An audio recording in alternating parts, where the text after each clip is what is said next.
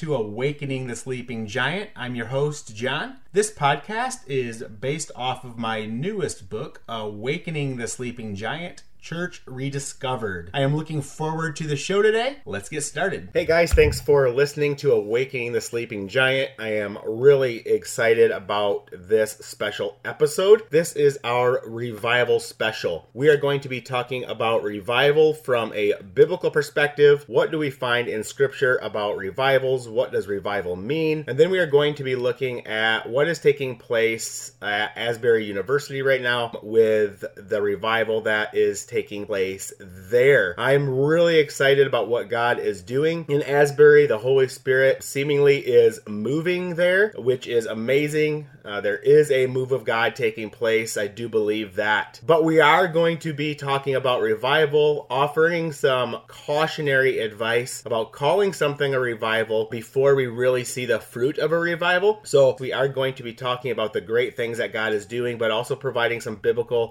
caution to make sure that we are actually viewing a revival from the right perspective. And I am so excited about this. Our ministry has been praying for revival. I've been praying for revival for several years, and I believe it is something that God wants to do in the hearts of the church, in the hearts of the non-believers around the world. So that is why I really felt it was necessary to have a revival special this week. So this is on top of our regular weekly episodes that are released every Tuesday at 8 a.m. So if you have not already, follow us, download us, and you will be receiving those every Tuesday morning. You can go to our newly updated website, www.madetheexchange.com. There's lots of information there about what we do, who we are, why we do it. I'm excited about this new website. You can email us at any time at bethechurch.go@gmail.com.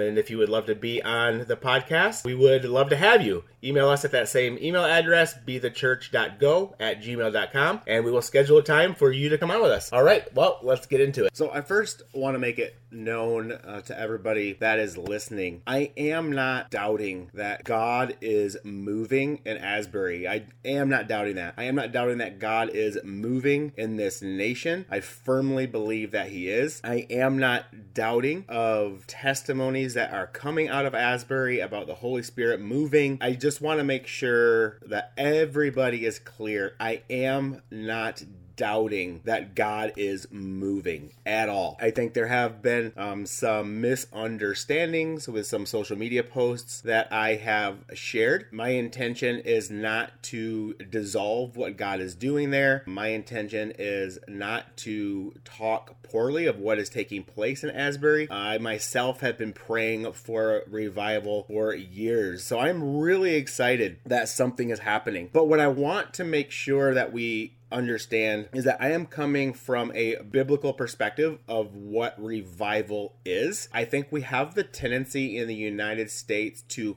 call something a revival that isn't really a revival from a biblical perspective. It might be a revival from the worldly understanding of what a revival is. And I did do a little bit of research, on revival. What does it mean? What does the dictionary say a revival is? So I think a lot of people interpret revival as probably the Webster's main definition of what the word revival means, which is a renewed attention to or interest in something. I believe that's what most people are referring to as a revival. And I believe that's what's taking place right now in Asbury. There is a renewed attention or interest in God, in the Holy Spirit, in the love of God. I believe that to be true. However, as the church, we should not be looking for a renewed attention or interest in something necessarily. I'm not saying that renewed interest is wrong, but I think what a lot of people are wanting a revival to be is something much more of what the Bible describes a revival as being. In fact, the word revival is not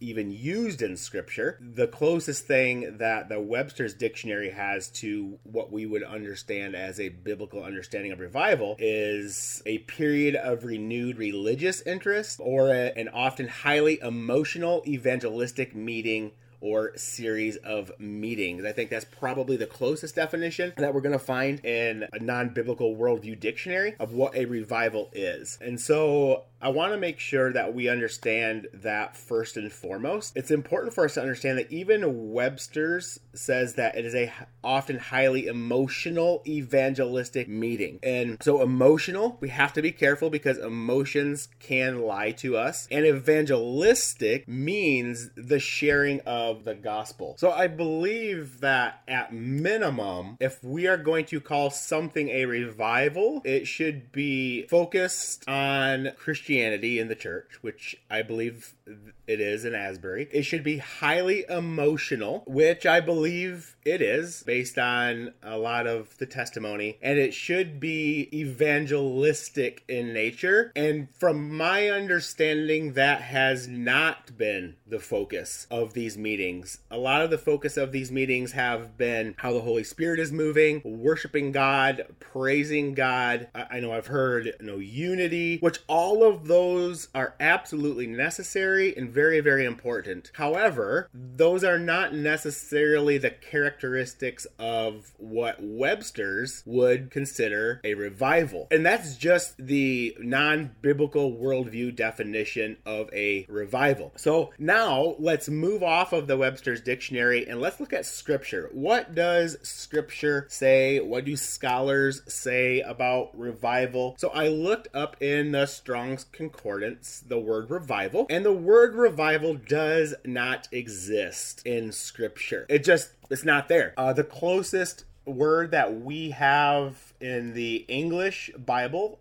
for the word revival would be refreshing or refresh or refreshment. So when you look in the Strong's, that is the word actually used in Acts 3. And the definition of that is a recovery of breath or a refreshing, right? So when you look at Christianity as being born again, a recovery of breath makes sense. Like there is a refreshment of being born again. We are born again. We are made new, right? We are revived.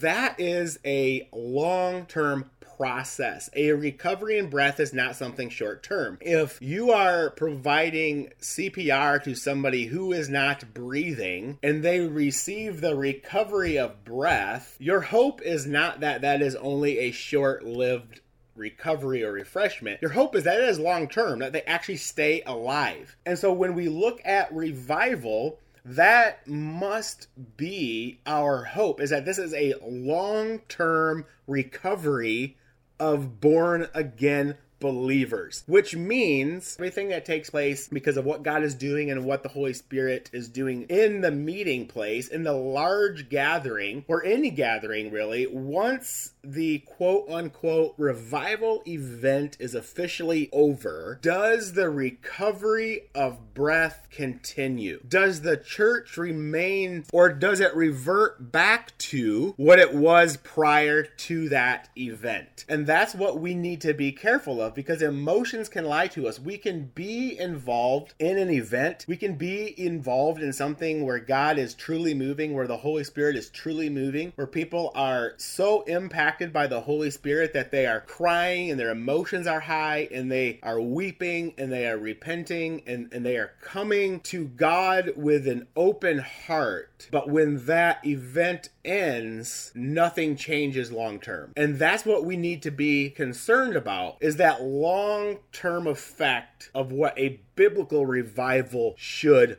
look like. So let's look at Acts 3. I'm going to read verses 17 through 23. And this is talking about when Peter speaks to onlookers.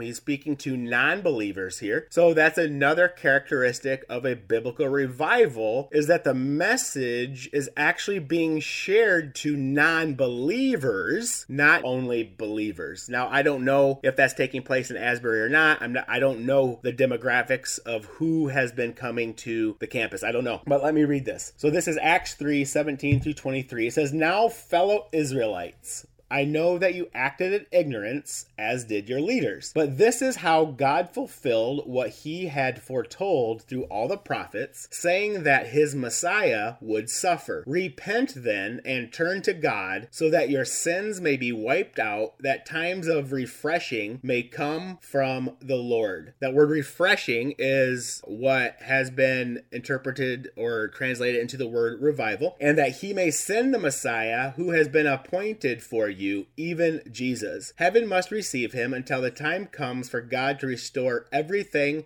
as he promised long ago through his holy prophets. For Moses said, "The Lord your God will raise up for you a prophet like me from among your own people. You must listen to everything he tells you. Anyone who does not listen to him will be completely cut off from their people." So it's important to understand here, Peter is speaking to the Israelites who have yet to accept Christ as the Lord. And in verse 19, he is saying, repent then and turn to God so that your sins may be wiped out. So he is speaking clearly to people who have not had their sins forgiven and who need to repent. That times of refreshing may come, or that times of revival may come from the Lord. So in order to usher in true biblical revival that comes from the Lord, the people present must be repenting, turning to God so that their sins are wiped out. So if we are considering a revival as something that is renewing the church, renewing the body of Christ only, that is not a biblical revival. It's fantastic. When the church is renewed and brought to life again, that is fantastic. I believe we are in a time period where the church is dying and we need to be renewed. We need to be awakened. That's what my book, Awakening the Sleeping Giant, is all about awakening the church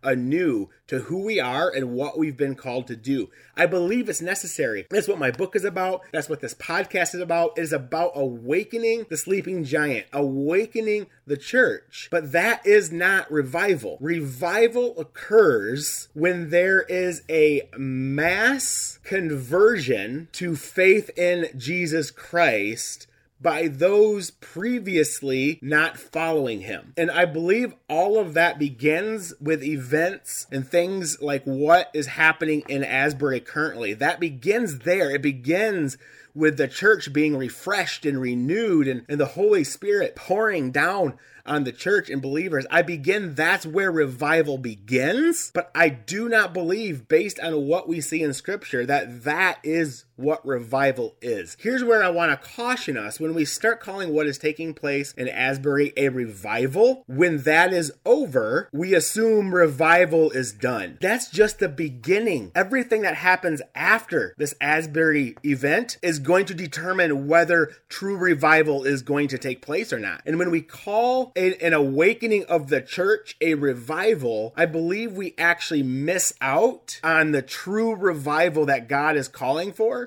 And that is for the revival of the unbelievers, bringing to life those who have disowned Jesus, bringing to life those who are ignorant of Jesus, bringing to life those who need to come to Jesus to have their sins wiped clean. That is revival. Let's not mistake the non-biblical worldview definition of revival with what the Bible reveals to us as true revival. Let's continue doing what is taking place in Asbury. Let's blow that up in every college campus around this country, every town hall, every city center. Let's find people in every city, in every town that are passionate to come back to who Christ is and be a passionate church, passionate followers. Let's come together and worship the Lord and praise the Lord together, welcoming in the move of the Holy Spirit. Let's do that so we can see true revival take place. Because I am not interested in an emotional event and seeing God move in amazing ways and nobody coming to Jesus as a result of that.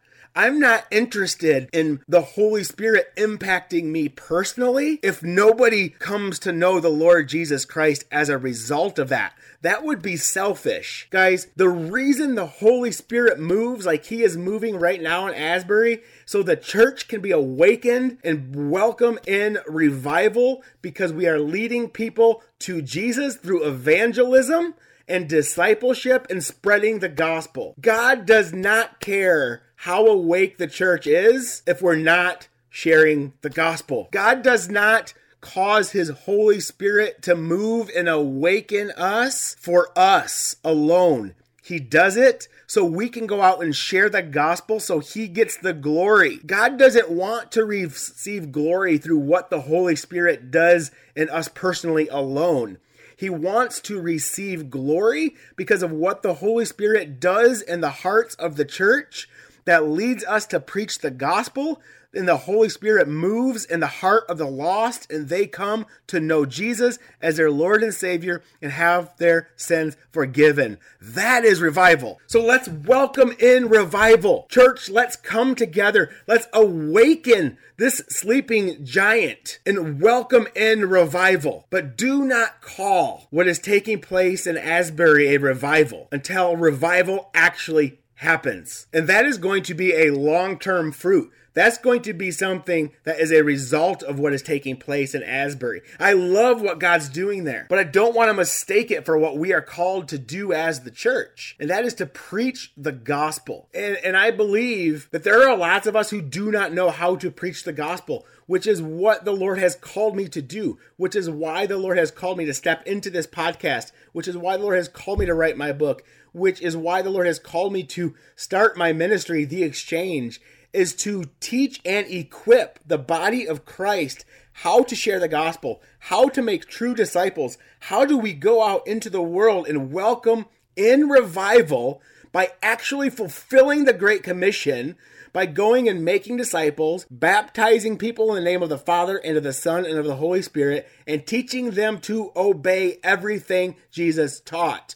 When Matthew 28:19 through 20 is fulfilled, revival will be the result. So let's continue pushing this forward. Let's continue calling on believers to come and be reawakened and to be refreshed. And let's welcome in revival by the spread of the gospel, not the enhancement of our own righteousness, which is necessary, by the way. We are called to righteousness. We are called to look like Jesus. We are called to rely on the Holy Spirit to allow us to walk out our giftings in ways that we could never do. But we are called and we are sent out to spread the gospel message. Christianity is not about joy. It's not about worship. It's not about coming together. It's not about feeling the presence of God. It is about spreading the gospel of Jesus Christ. And as a result of that, we worship God, we pray, we are impacted by the Holy Spirit, and we become emotional because of what God is doing to the church, because we are spreading the gospel. When you look in Acts 2, everything that we see the church doing in Acts 2 is a direct result of the gospel being preached. Revival is a direct result of the gospel being preached and non-believers coming to Jesus Christ in faith. Because Jesus is the only one that can take our sins away. He's the only one that can forgive us of our sins. And he is the only one that can allow us to communicate to the Father. And he is the only one that will give us eternal life. And that can only happen when we come to faith in Jesus Christ and repent, have our sins forgiven, and are baptized. He's the only way that we can do any of that. And that's when revival takes place.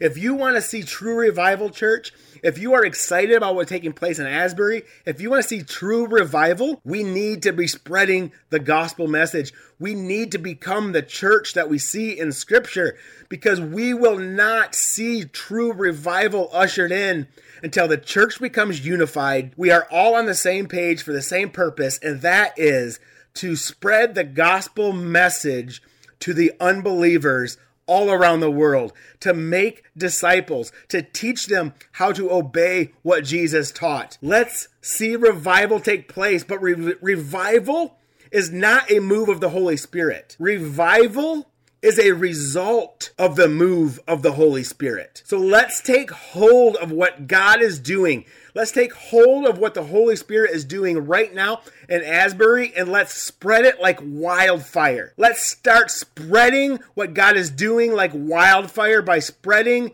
the gospel. Because I promise you, if we take hold of what God has called us to be as the church, we will see the largest revival in history take place. But that will not happen until the church comes together in unity and we start spreading the gospel message. That is what the Bible teaches us is necessary for God to grow the church. So come on, church, let's rise up, let's awaken the sleeping giant, and let's usher in revival. I am so excited about what God is doing, and I am sorry for anybody that has misinterpreted what I have been trying to get across, because I am more passionate about revival than I have been in a long time. I love what's going on, but let's make sure we're approaching it from the right perspective and we are actually doing the work necessary to welcome in true biblical revival and awaken the sleeping giant so this world will radically see a difference in a true Christian church, not because of what we've done or what we've experienced,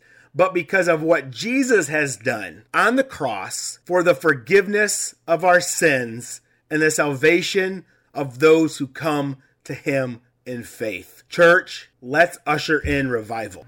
All right, that is the end of the episode today. If you'd like to be on the show or have any questions, you can email me at bethechurch.go@gmail.com. You can also download some free discipleship and evangelism material on our website at www.madetheexchange.com. And if you are interested in how you can become more effective in what God has called you to be as your local church, you can also find information about our evangelism and discipleship workshops, our church advisory, our mission trip planning. The website is www.madetheexchange.com. Thank you again for listening. If you have not already, follow this podcast so you don't miss a thing. And I hope you've enjoyed this and learned a lot. Have a blessed day.